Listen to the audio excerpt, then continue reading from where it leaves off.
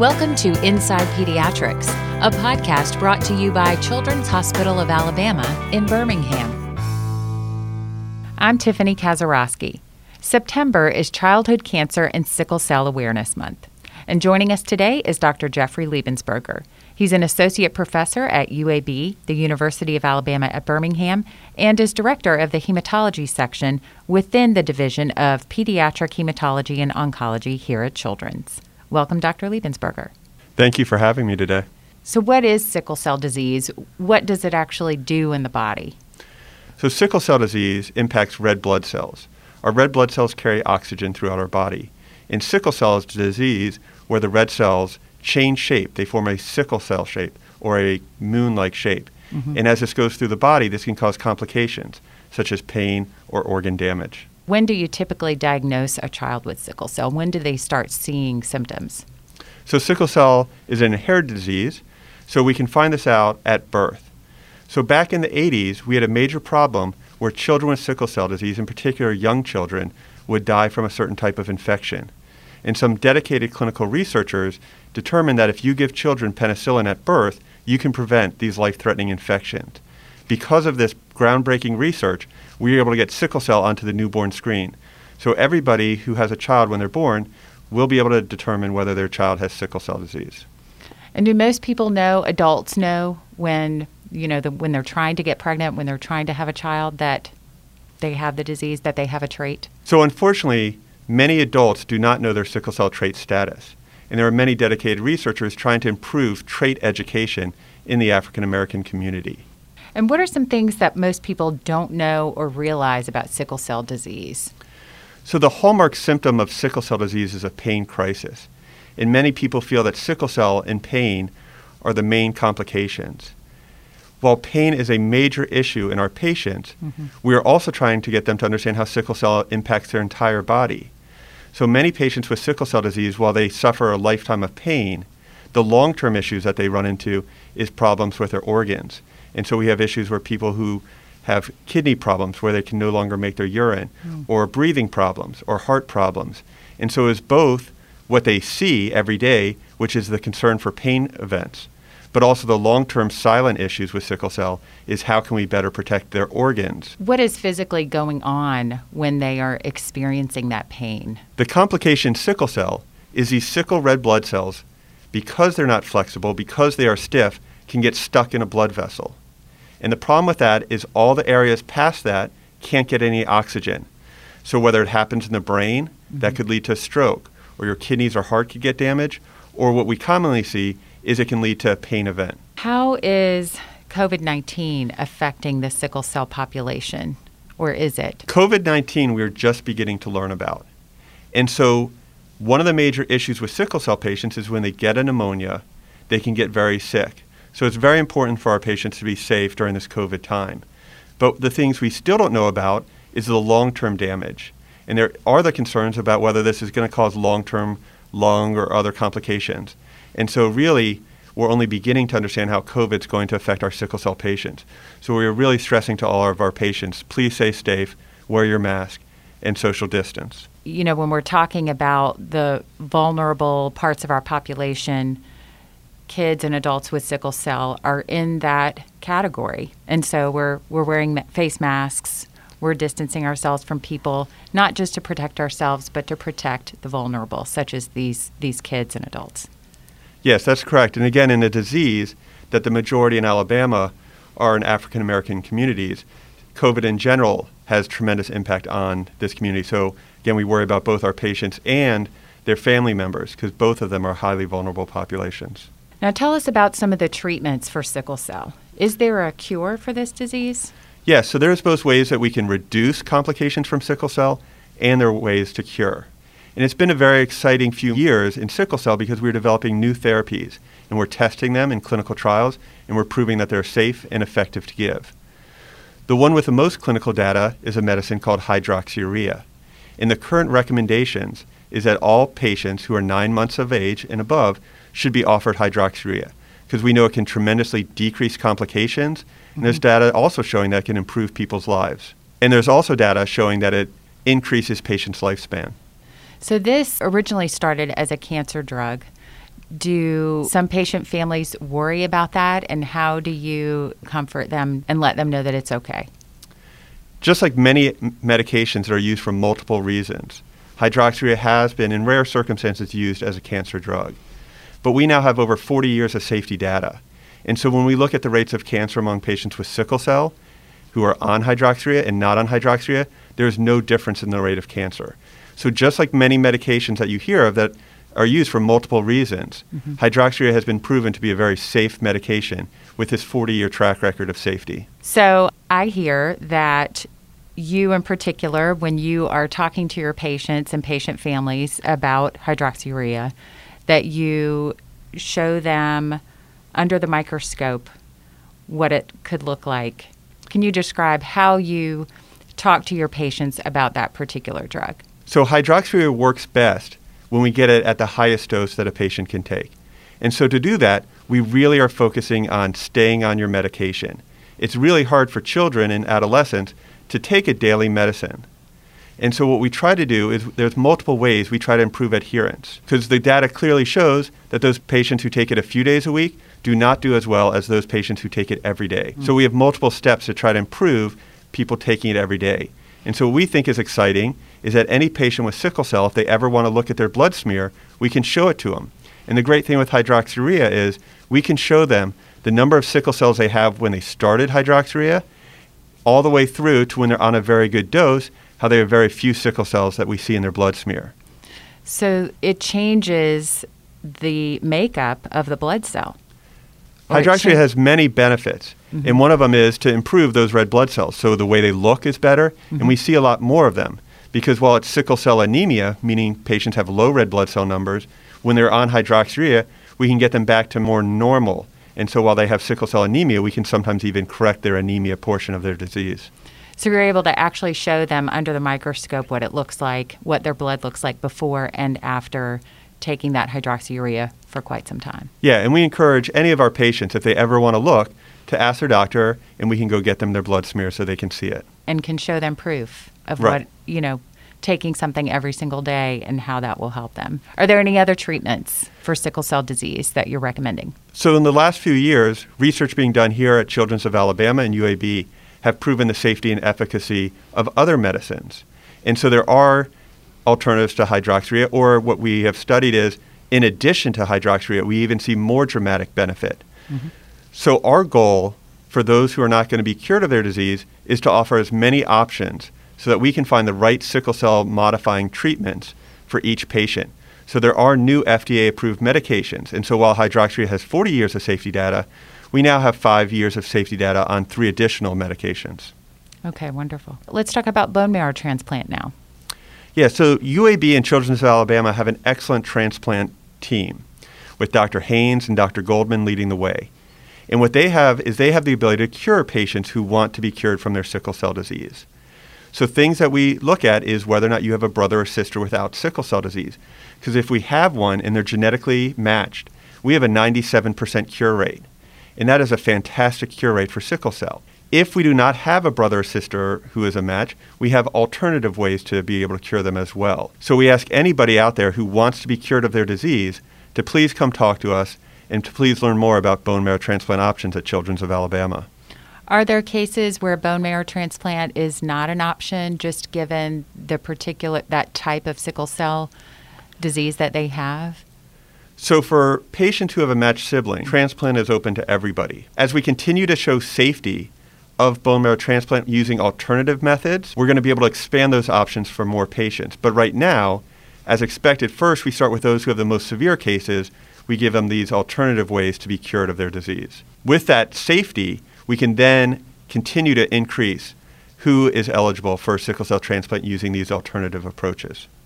And does that transplant last throughout their lives? Yeah, the great thing with sickle cell disease and curative therapies is we don't have to completely correct their sickle cell.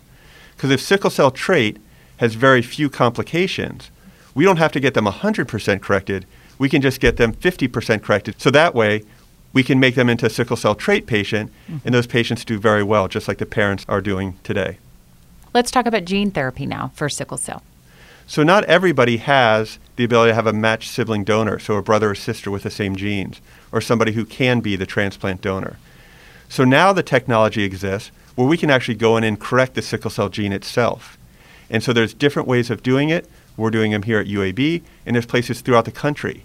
And that will hopefully be the last treatment option we need out there, because if we can take everybody's cells, correct them, and give them back, then we have developed an opportunity to cure every single patient, not just those who have a matched donor.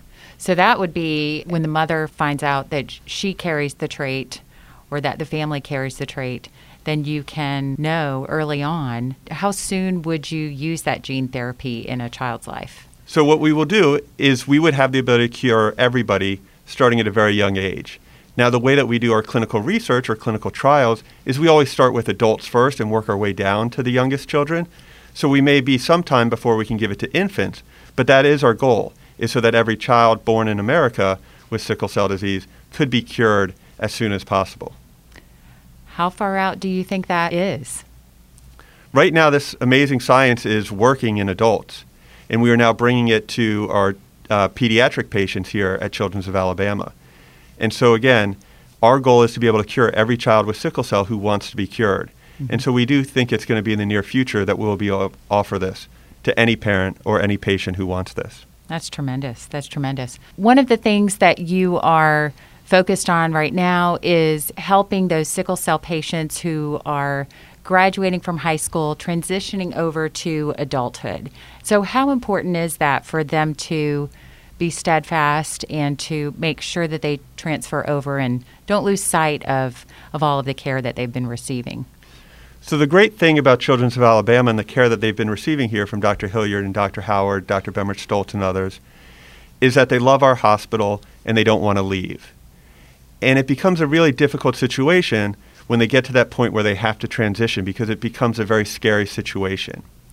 But what's scary to doctors is we know that from 18 to 25, we do see a peak in how many patients are going to the emergency room. And we see a peak in patients who are passing away from sickle cell disease complications. And our concern is once they leave the pediatric side, they are not comfortable yet with the adult side, and so they don't go to their appointments, they don't follow up what they're supposed to until they get very sick and we can't do anything about it. So we're really focusing on improving this process. So it's not just a transfer when they're 18 and out of high school. That transition really should start at 12 years of age. And what we want to do is work for 6 years to make them comfortable with the process. And then we have great partners through the UAB Lifespan Comprehensive Sickle Cell Center. So what happens is Dr. Joy Gunsele and Dr. Julie Cantor, who leads their program, comes to Children's of Alabama, sees them there, does their first visit or first 2 visits together with us. That way they're more comfortable to go across the street to UAB. So they're not missing anything. You want to make sure that they continue with that same amount of care, continue to make their appointments and to see the doctors so they don't end up in some sort of pain crisis or something even worse. Yeah, it is so important, that continuation of care. And so what we're trying to do is get over that fear of the new provider by letting them see the doctors here first before they transition. But yeah, our patients need to be seen frequently, and we really can't get into the situation where people are uncomfortable with new situations and therefore don't seek care when they need to. Now tell me about this grant that you recently received from the NIH, the National Institutes of Health. You're studying sickle cell patients and their kidneys, right? Yeah, so one complication of sickle cell patients is kidney disease. And as we talked about, pain is something that most people think about. But the kidney is a very important organ and very vulnerable to sickle cell complications. What we know is about 1/4 to 1/2 of our patients with sickle cell disease are going to develop kidney disease. And unfortunately, some of these will go on to need dialysis, which is something that is done when patients aren't making urine properly. The problem with sickle cell disease is that 1 out of every 4 patients who start dialysis is going to pass away in the first year of starting dialysis. So it is so vital that our patients stay on top of their kidney function and we're able to monitor this. Mm-hmm. Because what we have to do is we have to prevent people from progressing to chronic kidney disease. Because once we get there, our options are limited and our outcomes are dismal. So to do that, what our doctors do is we look at kidney function every year.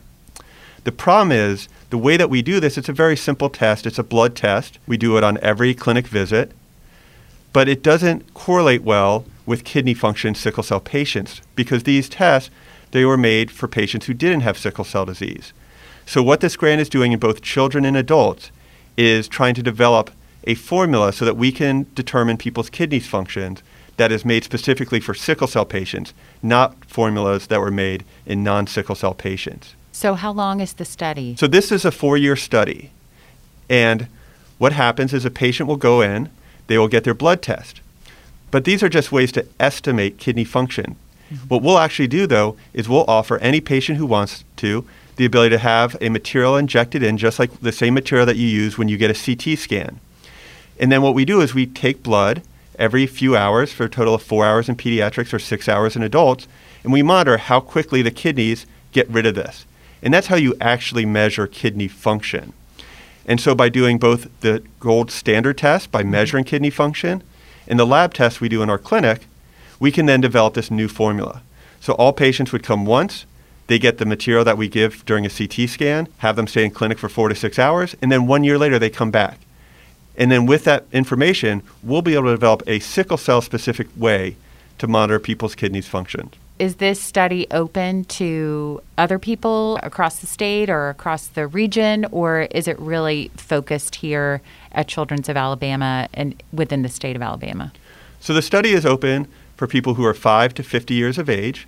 We will have 200 pediatric patients and 200 adult patients. And when you do things like this, there is the opportunity for an issue where Alabama patients with sickle cell disease may be different than people who live in other areas. So the way we've done this is a multi-center study. So we will be doing this here in pediatrics and at St. Jude in Memphis in pediatrics. And for the adult side, it will be at UAB, at University of Tennessee in Memphis, and University of Illinois Chicago. And what we did is we put together some of the top kidney sickle cell researchers. So those in Chicago, those in Memphis, and those who are here. So we could really bring together a super team of sickle cell experts focused on kidney disease. Any other exciting news or studies that you guys are working on in the sickle cell world to give those patients hope? Another main focus of ours right now is helping pain events. So while I said we need to improve awareness that sickle cell impacts other organs, the main thing that our children see now are pain events. And so we have the ability to give opioids. And opioids are medications to provide analgesia or relief from pain. But there are lots of other things you can do. So for example, we know that stress is a big part of pain. And if you are stressed during pain, it's going to make that pain worse. So we're developing non-opioid strategies for pain as well. So that way we can give them both opioids and non-opioid strategies. So the Children's of Alabama Sickle Cell Center has opened up a pain clinic. And through this pain clinic, we have the ability to give both of these at the same time. So we gave virtual reality relaxation techniques where they put on a VR machine. It's a nice deep breathing exercise for 10 minutes. And some of our patients even fall asleep despite being in a pain event after that. But we've shown is through this pain clinic, we can dramatically reduce hospitalization rates, and we can actually get our patients home with less opioids than when you go to the emergency room. So our goal is to develop new strategies that can complement opioids. Because many people think pain crisis is all about, I need my opioids. But there's a lot of things that we need to do on top of that as well to try to reduce the complications from a... Tell us a little bit about the team approach and the team that takes care of these sickle cell patients here at Children's. So yeah, it is so important to have a team. So we want our family to have their own team of care, and then their ability to come here and have their own family as well. So we have excellent nurse practitioners here who have been taking care of sickle cell patients for a very long time. They are very dedicated to our patients, and they are the first contact point for a lot of our patients. So the nurse practitioners really play a major role in the care for our patients. But then what we also want to do is expand that to other services. We have a school liaison here who is fantastic. Unfortunately, with sickle cell, it can impact your ability to learn. And so it is so important that our patients are seen by our school liaison. We get testing from our neuropsychologist to see what we can do to improve their school performance. So we have that whole school system in place. Some of our patients come from long distances or may not have the resources to get to Alabama. So we have a social worker who is there dedicated to all of our patients. So in addition to our nurse practitioners, our social workers, our school liaisons, our psychologists, we've developed a whole team. So while doctors sometimes are the face of the program, it's really these other people who really can deliver the excellent care to our patients. Sickle cell disease and your passion, where did that come from? I think For anybody who does medicine, improving health disparities is a major goal of ours. And sickle cell disease is a disease that has significant healthcare disparities. We have limited providers who go into sickle cell, and we have limited resources for sickle cell patients. And so not only do we try to improve people's lives with any disease, but being able to do that in a group that already suffers from healthcare disparities was important for me. Let's talk about some resources for parents, for caregivers, and anyone else who wants to learn more about sickle cell disease. They could certainly go to our website, that's childrensal.org/sickle-cell-disease, or hematology.org/SCD. Any other thoughts from you, Dr. Liebensberger? Educating patients and their families is so important about the disease, because as doctors, we can tell people things. But really having the patients learn about their own disease is so important. And that's why we've redesigned the website and put a lot of educational content out there. So we have both flyers that they can read. So if they're in a pain event, they can download some of our materials and see what else they can do. If they're having trouble breathing, what they need to do. And we have those. Plus, we also have videos where they can watch. So they can show this to their friends, their families, so people have a better understanding of sickle cell disease. So a very great thing that Children's has done is supported our ability to improve parent and patient education on sickle cell disease. Now, nationally, the American Society of Hematology has also placed an emphasis on sickle cell disease. So they have a Cure Sickle Cell initiative, and they have sickle cell resources for patients as well. So yes, it's a big role of ours as providers is improving the education of the parent and the family so they can make the best decisions on their own health care. Well, thank you so much, Dr. Liebensberger, for joining us today. Thank you very much for allowing me to come and talk on this very important topic. Thanks for listening to Inside Pediatrics. More podcasts like this one can be found at childrensal.org/Inside Pediatrics.